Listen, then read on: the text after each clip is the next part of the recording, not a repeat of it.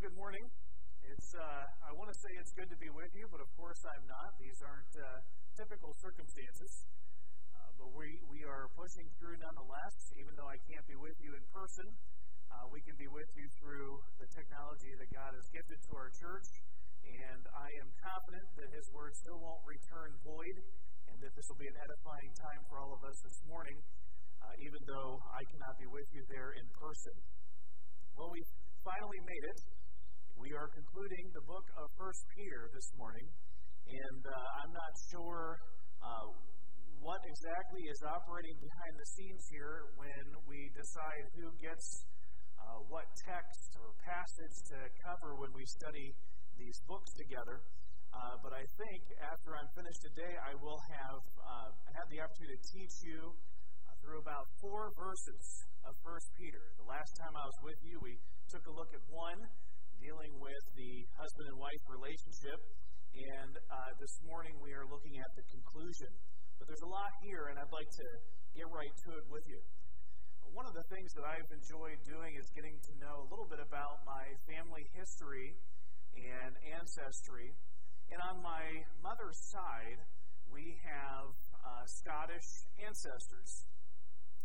And my grandmother's maiden name is McKnight, and her clan, her Scottish clan, when you go back far enough, is the McNaughton.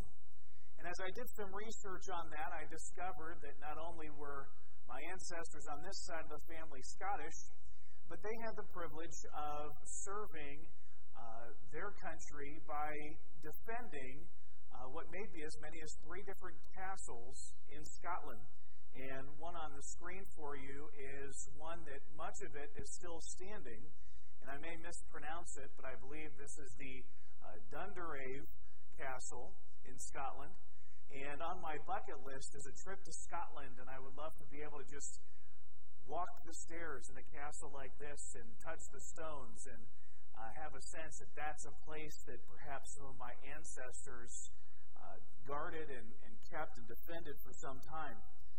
And as I've learned more about that Scottish ancestry and the clan McNaughton, it was interesting. I picked up at a Celtic Heritage store an item to put on my keychain. And on the front of that keychain is a remnant of one of these castles. On the back is something quite interesting that I believe relates to today's message, but I'll share with you at the end of our time together this morning. Let's get to the verses for our text today. In 1 Peter chapter 5, we'll be reading together verses 12 through 14.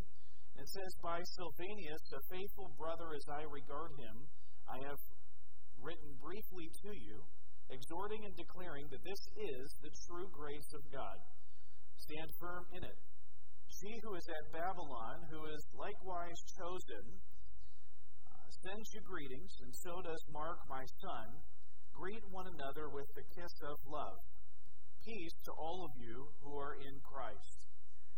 Now, at first glance, at first reading, I wasn't sure what we'd be working through today, but as I spent a bit more time paying careful attention to the intentional word choices that Peter made in this passage, I found that we really have all we need to summarize the book of 1 Peter. Now, of course, we'll reference some other places that we've been along the way, but I believe, and I have now concluded, that in these short verses is a statement that Peter writes to summarize his epistle.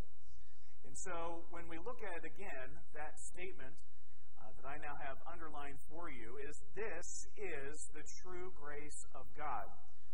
That first part, there's a second statement he makes that we'll get to here shortly.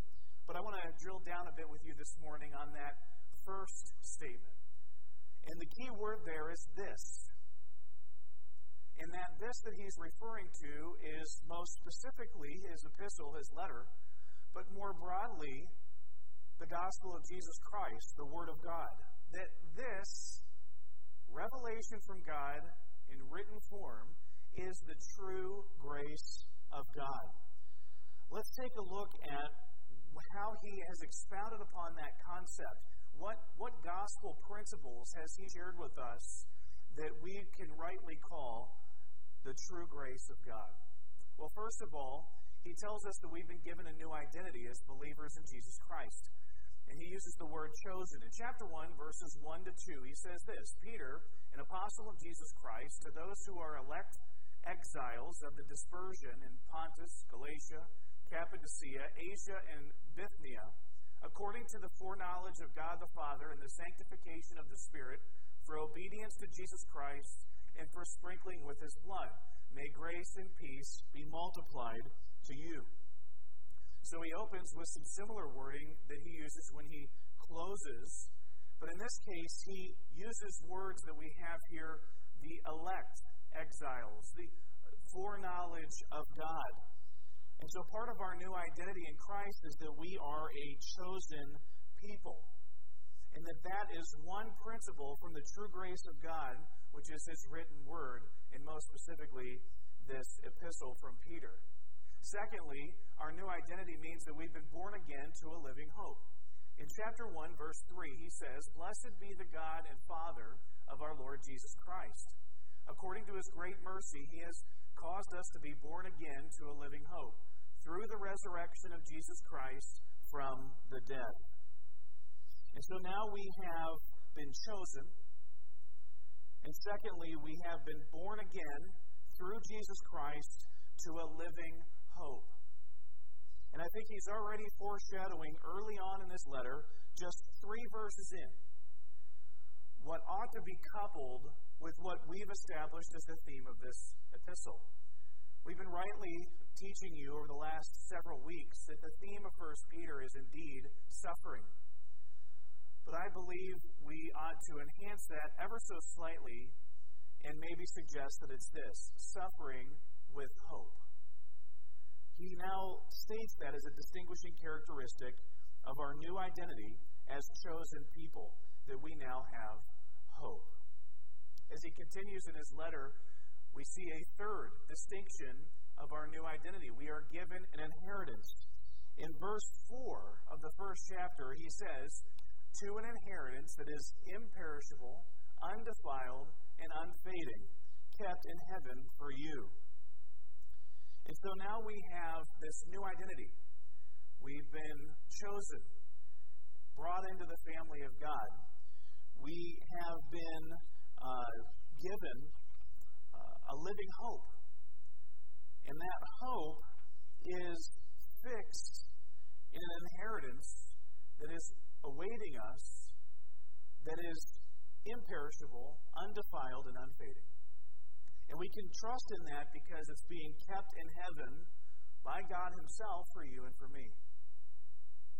Now, I don't know about you, but that's a wonderful new identity that we've been given.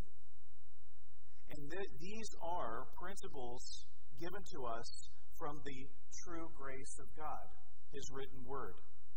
But it's not just a new identity. He also talks about our new purpose. And because we're new people, we now have a new purpose for life. And this is where he's covered many of the intensely practical applications that we've covered over the last several weeks. Now remember, he articulated in the first few verses of chapter 1 that this has all been done so that we might live in obedience to Jesus Christ. That's our new purpose. But then he gives us specifics in terms of what that obedience to Jesus Christ looks like. And so the first element, the first distinction for our new purpose is that we are to be holy in behavior.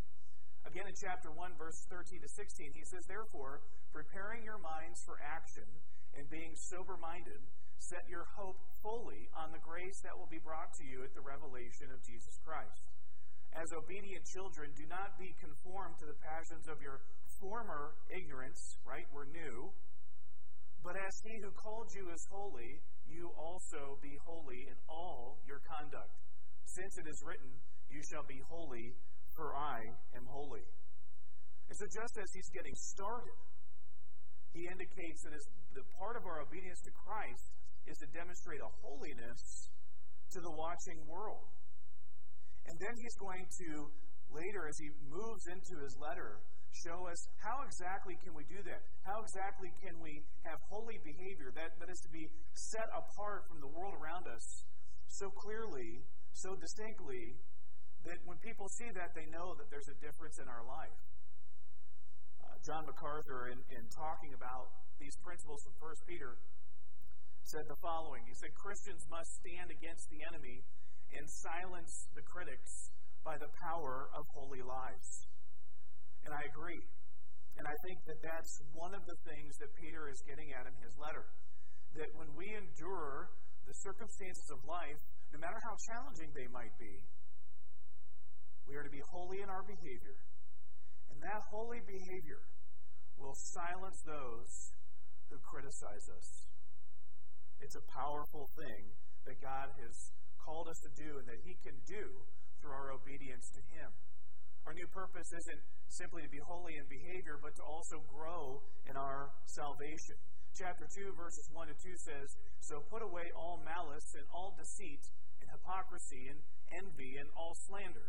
Like newborn infants, long for the pure spiritual milk, that by it you may grow up into salvation. And so there's a growing here. It's not a one-and-done deal. We are chosen, we are given a new identity, and perishable inheritance, but we are also given this new purpose. And as we live out that purpose, what we're doing is we're maturing in our faith and we're growing in the salvation that we've been given. Thirdly, he says, as to our new purpose, that we ought to be ready to explain the reason for our hope. Chapter 3, verse 15, it says, But in your hearts, honor Christ the Lord as holy, always being prepared to make a defense to anyone who asks you for a reason for the hope that is in you. Yet, do it with gentleness and respect. So we are to be ready to explain the reason for our hope.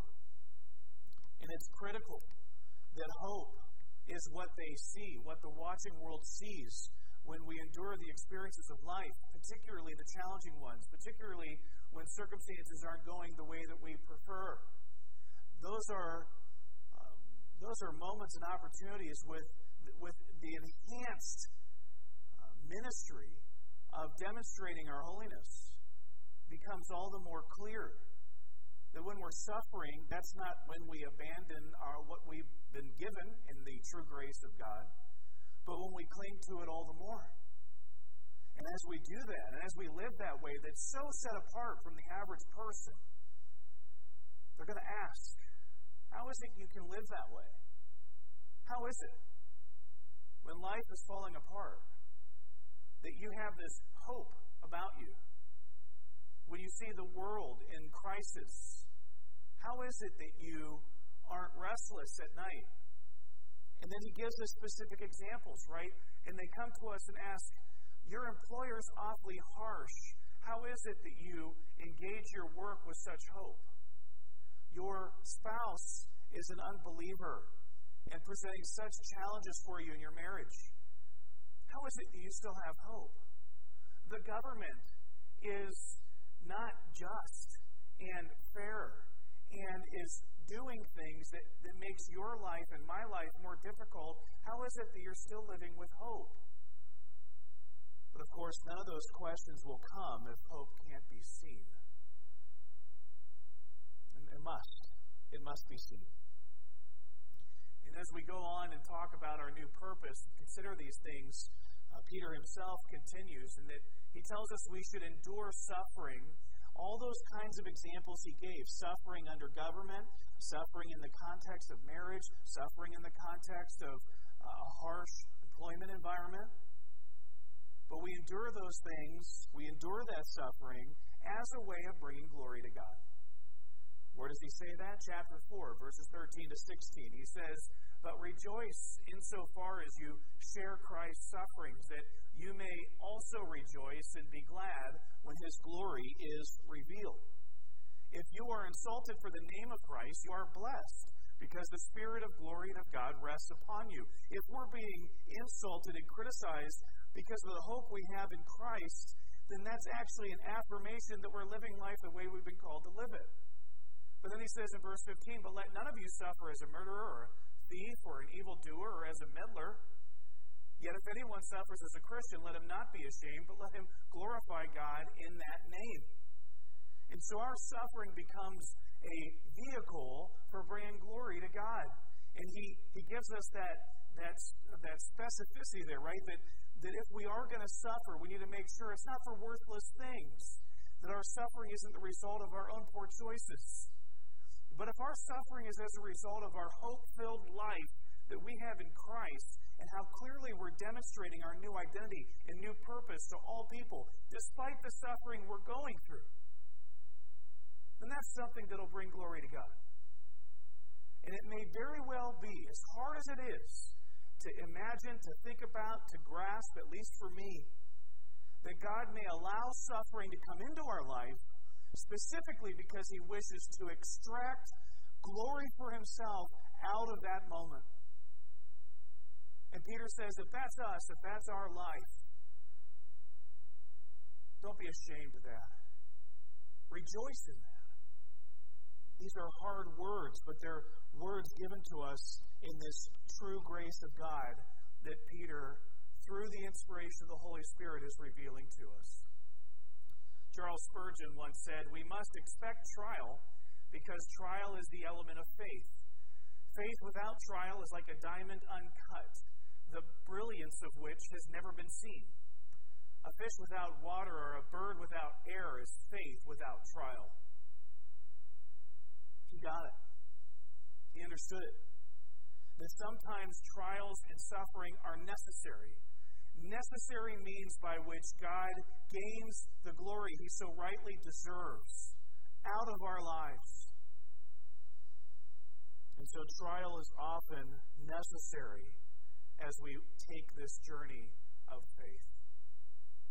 Lastly, Peter says our new purpose is that we are to be on the alert for the enemy.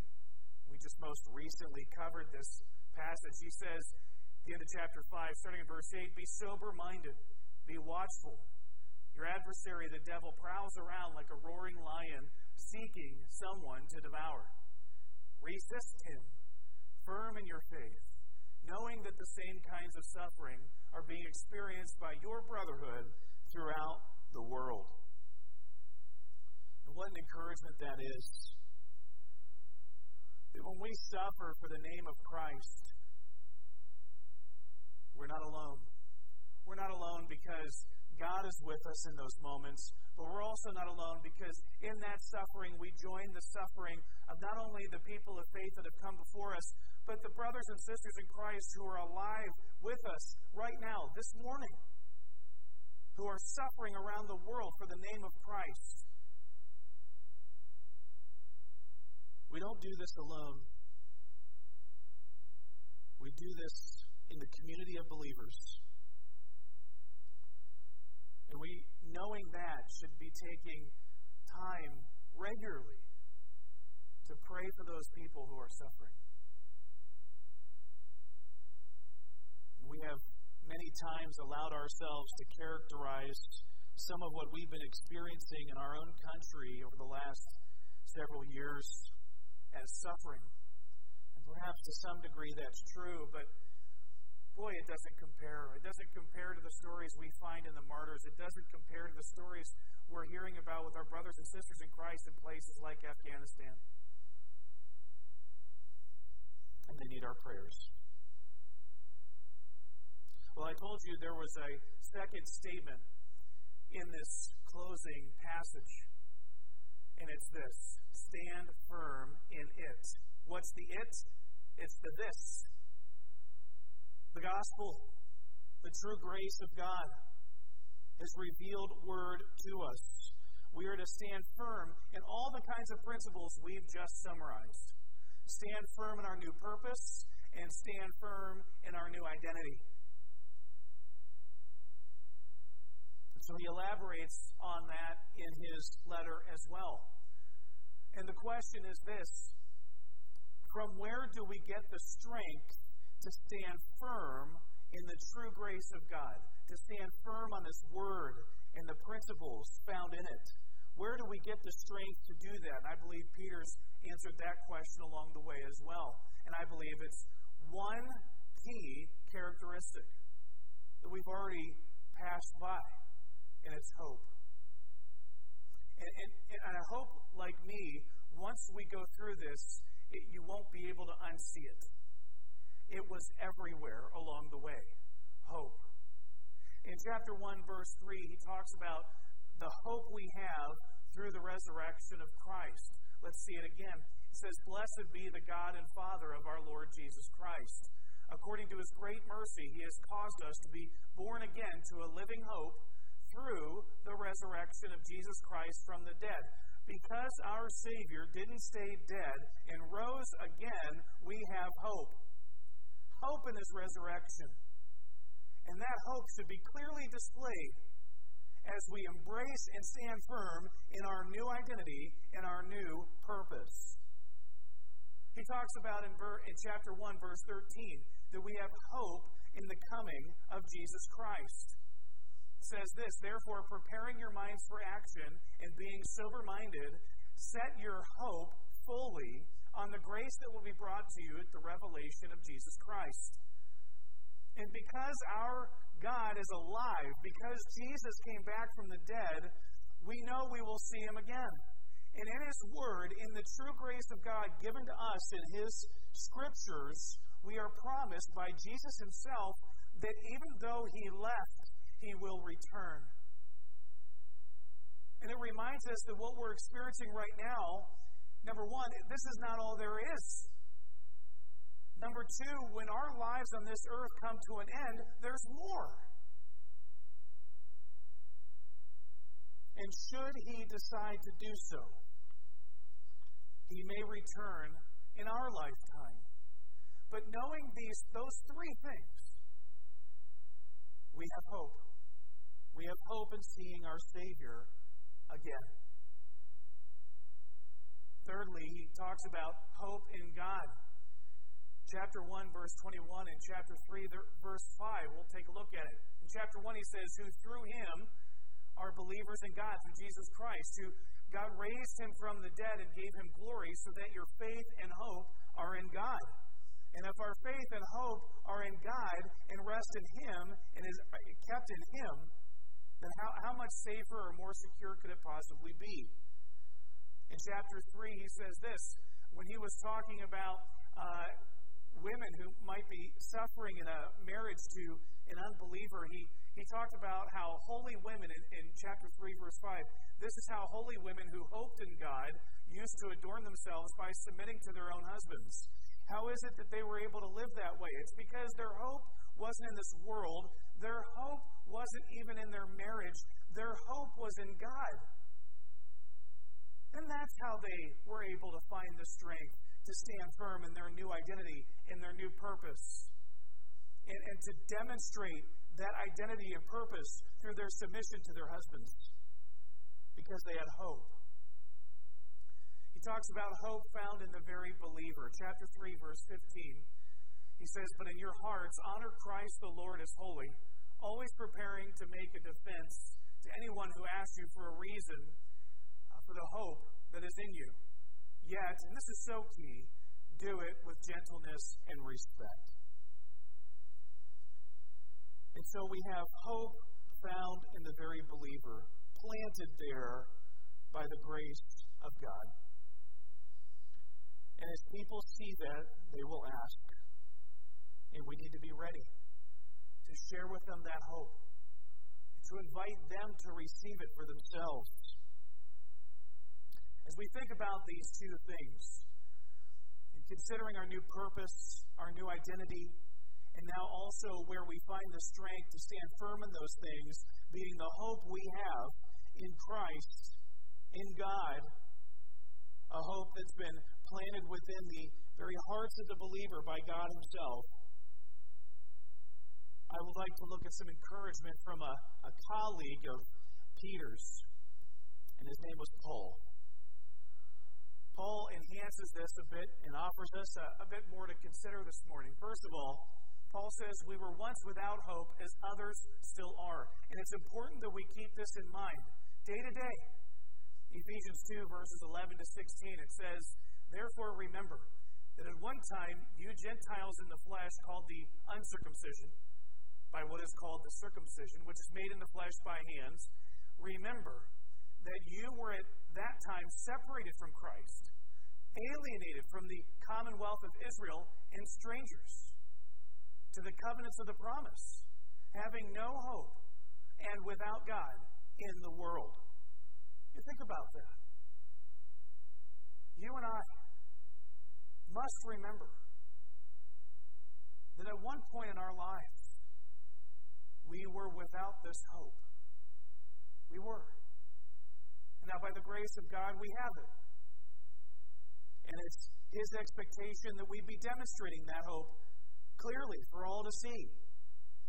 Whether we're going through times that are easy or times that are hard. But we also need to keep in mind that there are so many in the world, many of those watching people are living life without hope still today. And their one chance to glimpse that hope might be through your life or mine. Paul goes on, says, "But now in Christ Jesus, you who once were far off have been brought near by the blood of Christ." Amen. "For He Himself is our peace now, who has made us both one and has broken down in His flesh the dividing wall of hostility by abolishing the law of the commandments expressed in ordinances, that He might create Himself one new man in place of the two, so making peace, and might reconcile us both to God in one body through the cross, thereby killing the hostility." Now, specifically speaking, Paul might have very well been addressing ethnic hostility in the church between Jews and Gentiles. It's likely the case. And that dividing wall of hostility that Jesus Christ destroyed was that ethnic tension between the Jews and the Gentiles, because through the work of Jesus Christ, by the grace of God, He has now created one man out of two. He brought them together in the person of Jesus Christ, now part of the same family of God. They can now call themselves brothers, and what a wonderful thing that is. Paul also reminds us this, that we have hope in the coming of Jesus and the reunion of fellow brothers and sisters in Christ. In 1 Thessalonians 4, verses 13 to 18, Paul says this, "But we do not want you to be uninformed, brothers, about those who are asleep, who have passed away, that you may not grieve as others who have no hope." There's a distinction there. "For since we believe that Jesus died and rose again, even so, through Jesus, God will bring with Him those who have fallen asleep.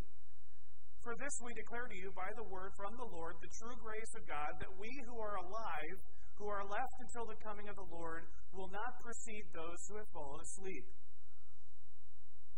And so these encouragements from Paul remind us that we were once without that hope, as others still are. We need to remember that. That keeps us humble, because we once lived without hope, and it should keep us hungry for others to come to know that hope.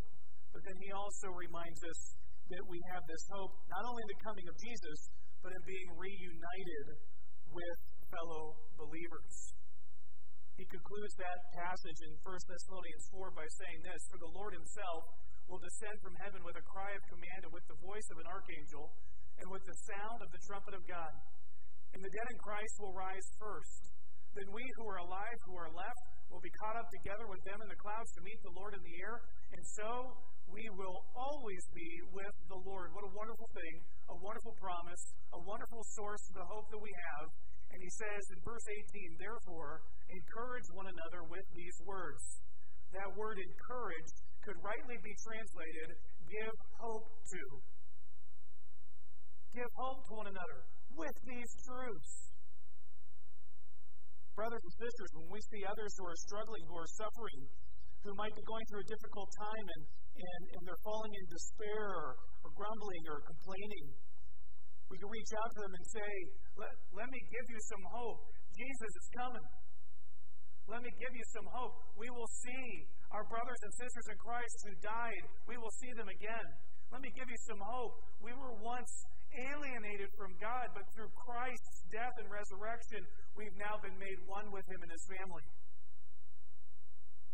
Encourage one another.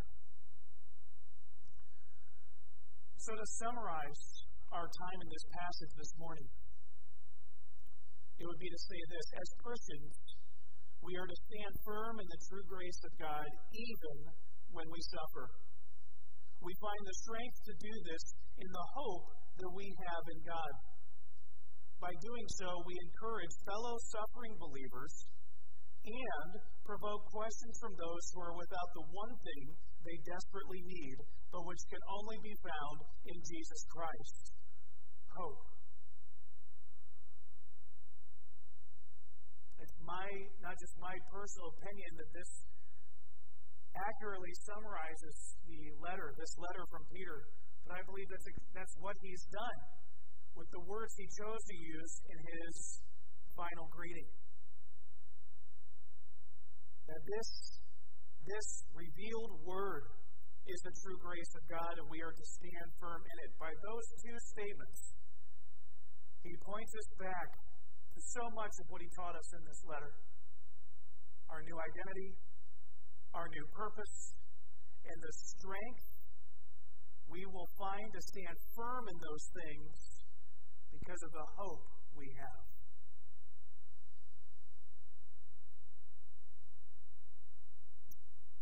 I've been asked at times how I would define hope, and I'm not going to claim this as my personal definition. I'm sure I heard it from somebody or read it from somewhere, but it wasn't coming to mind. But I would answer this way: hope is the confident expectation of a future reality. We should be people who are confidently expecting the promises, the future reality promised to us in God's Word. Hope. Colossians 1:27 says, "To them God chose to make known how great among the Gentiles the riches of the glory of this mystery, which is Christ in you, the hope of glory." So there it is again. Our hope is in that future reality. But then he also says this mystery gives us hope. And that mystery is Christ in you, in me.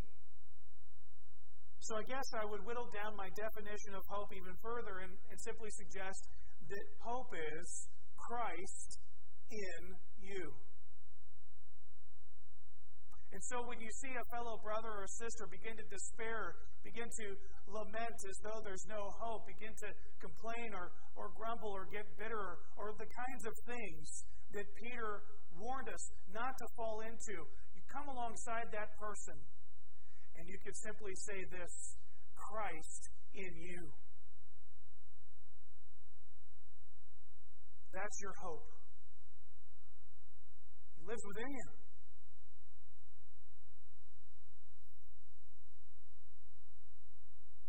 Here's a possible application this morning. My apologies if the text is tiny. We'll leave this up on the screen for a few minutes because I purposefully left this part blank on your handouts because I wanted you to take the time to write these things out.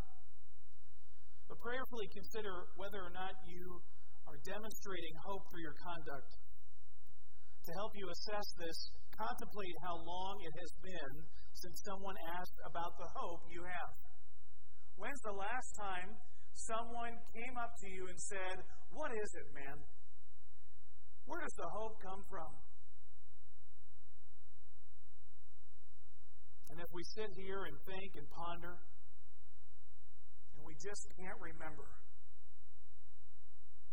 perhaps we should consider how clearly demonstrated our hope is. Secondly, confess to God where you may have fallen into despair, anxiety, bitterness, or grumbling. Repent from this behavior, turn from it, and establish steps to take for growth and invite accountability. Confession and repentance must be the beginning, but not the end. So you confess it, you repent, you turn from it, but then I would encourage you to consider what will your steps be at this point, and invite accountability in your life. Share this with other brothers and sisters in Christ, so that if they see you go off to the side into that anxiety, into that fear, into that bitterness, into that grumbling, they can come alongside you with your permission and say, Christ in you. Where's your hope? Where's your hope?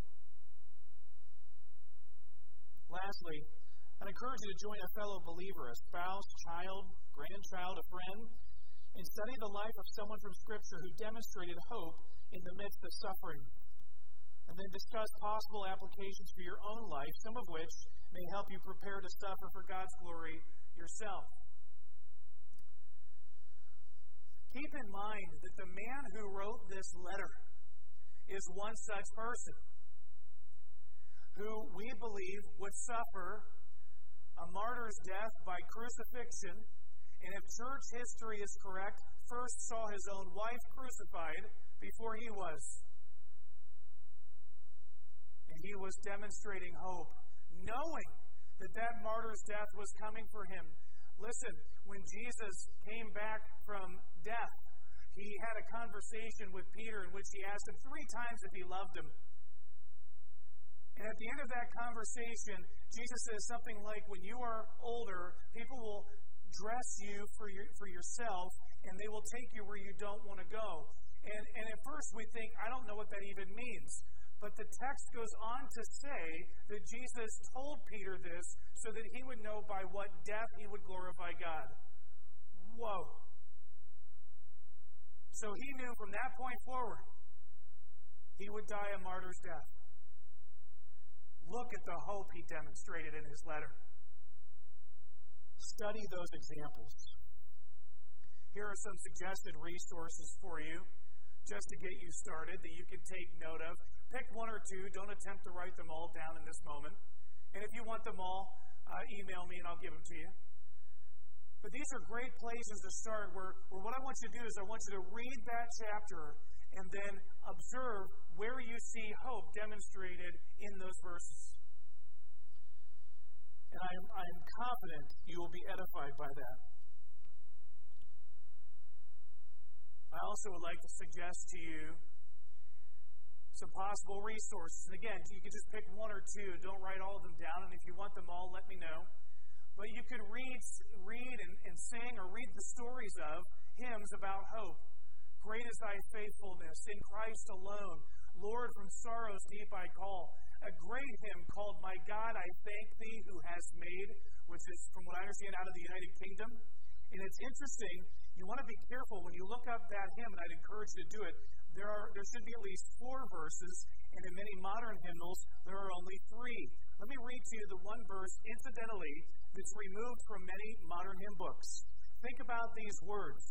The author says, I thank Thee, too, that all our joy is touched with pain, that shadows fall on brightest hours, that thorns remain, so that earth's bliss may be our guide and not our chain.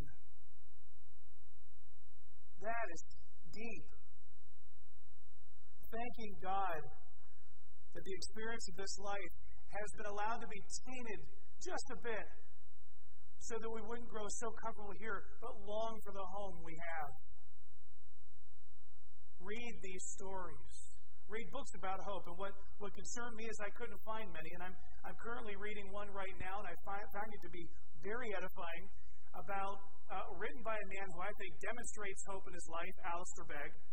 And the book is about a man in Scripture who demonstrated hope, and that's Daniel.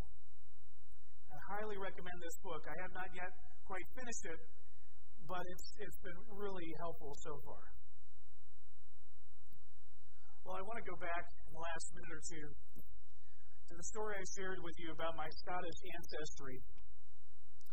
And I told you that I picked up an item from my keychain from the Celtic Heritage Store, and on the front of my particular item is the tower and the clan name. On the back is the inscription you can see above the tower in this image, this version of it. The motto for Clan MacNaughton was, I hope in God.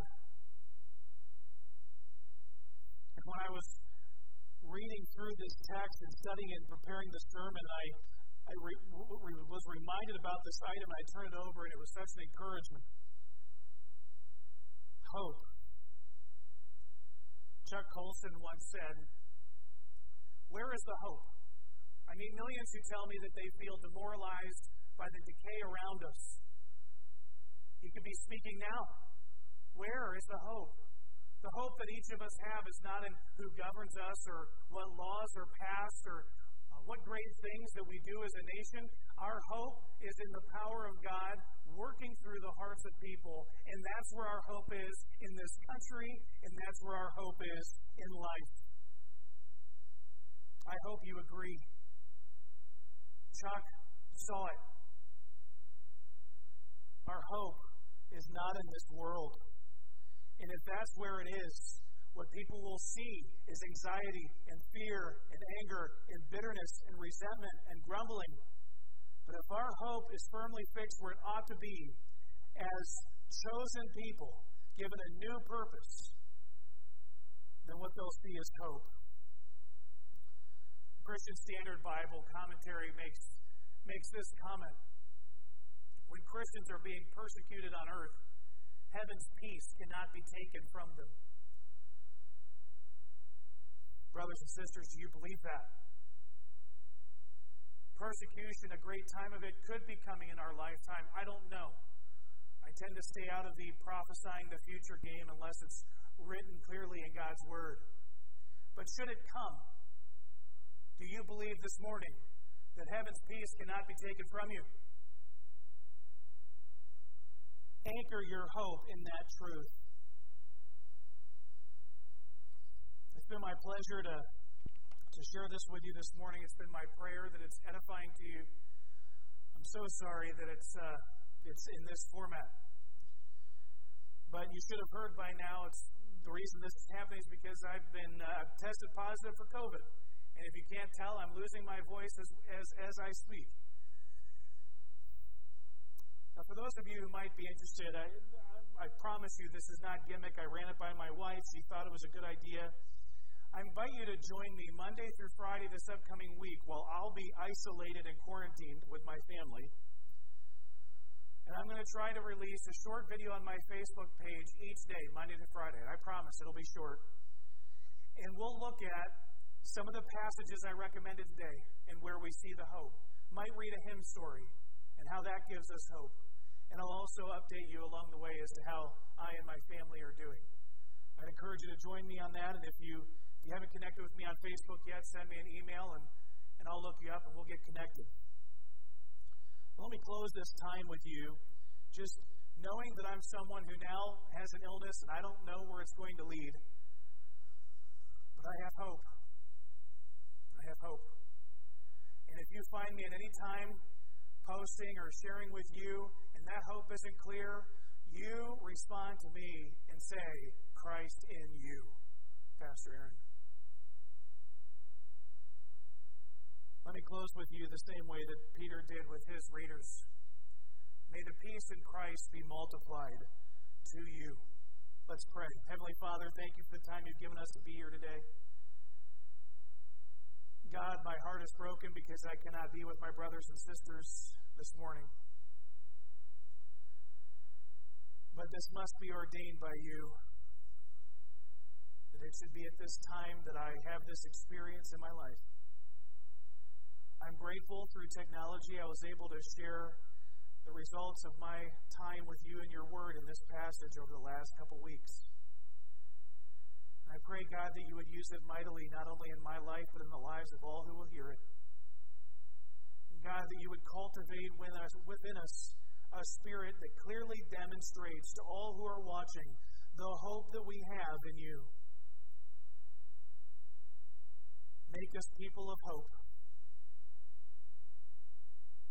May we then find opportunities to share with others that hope, that they too, according to your will, would be given the same. Work on us in this way, Lord. And I pray it in Jesus' name. Amen.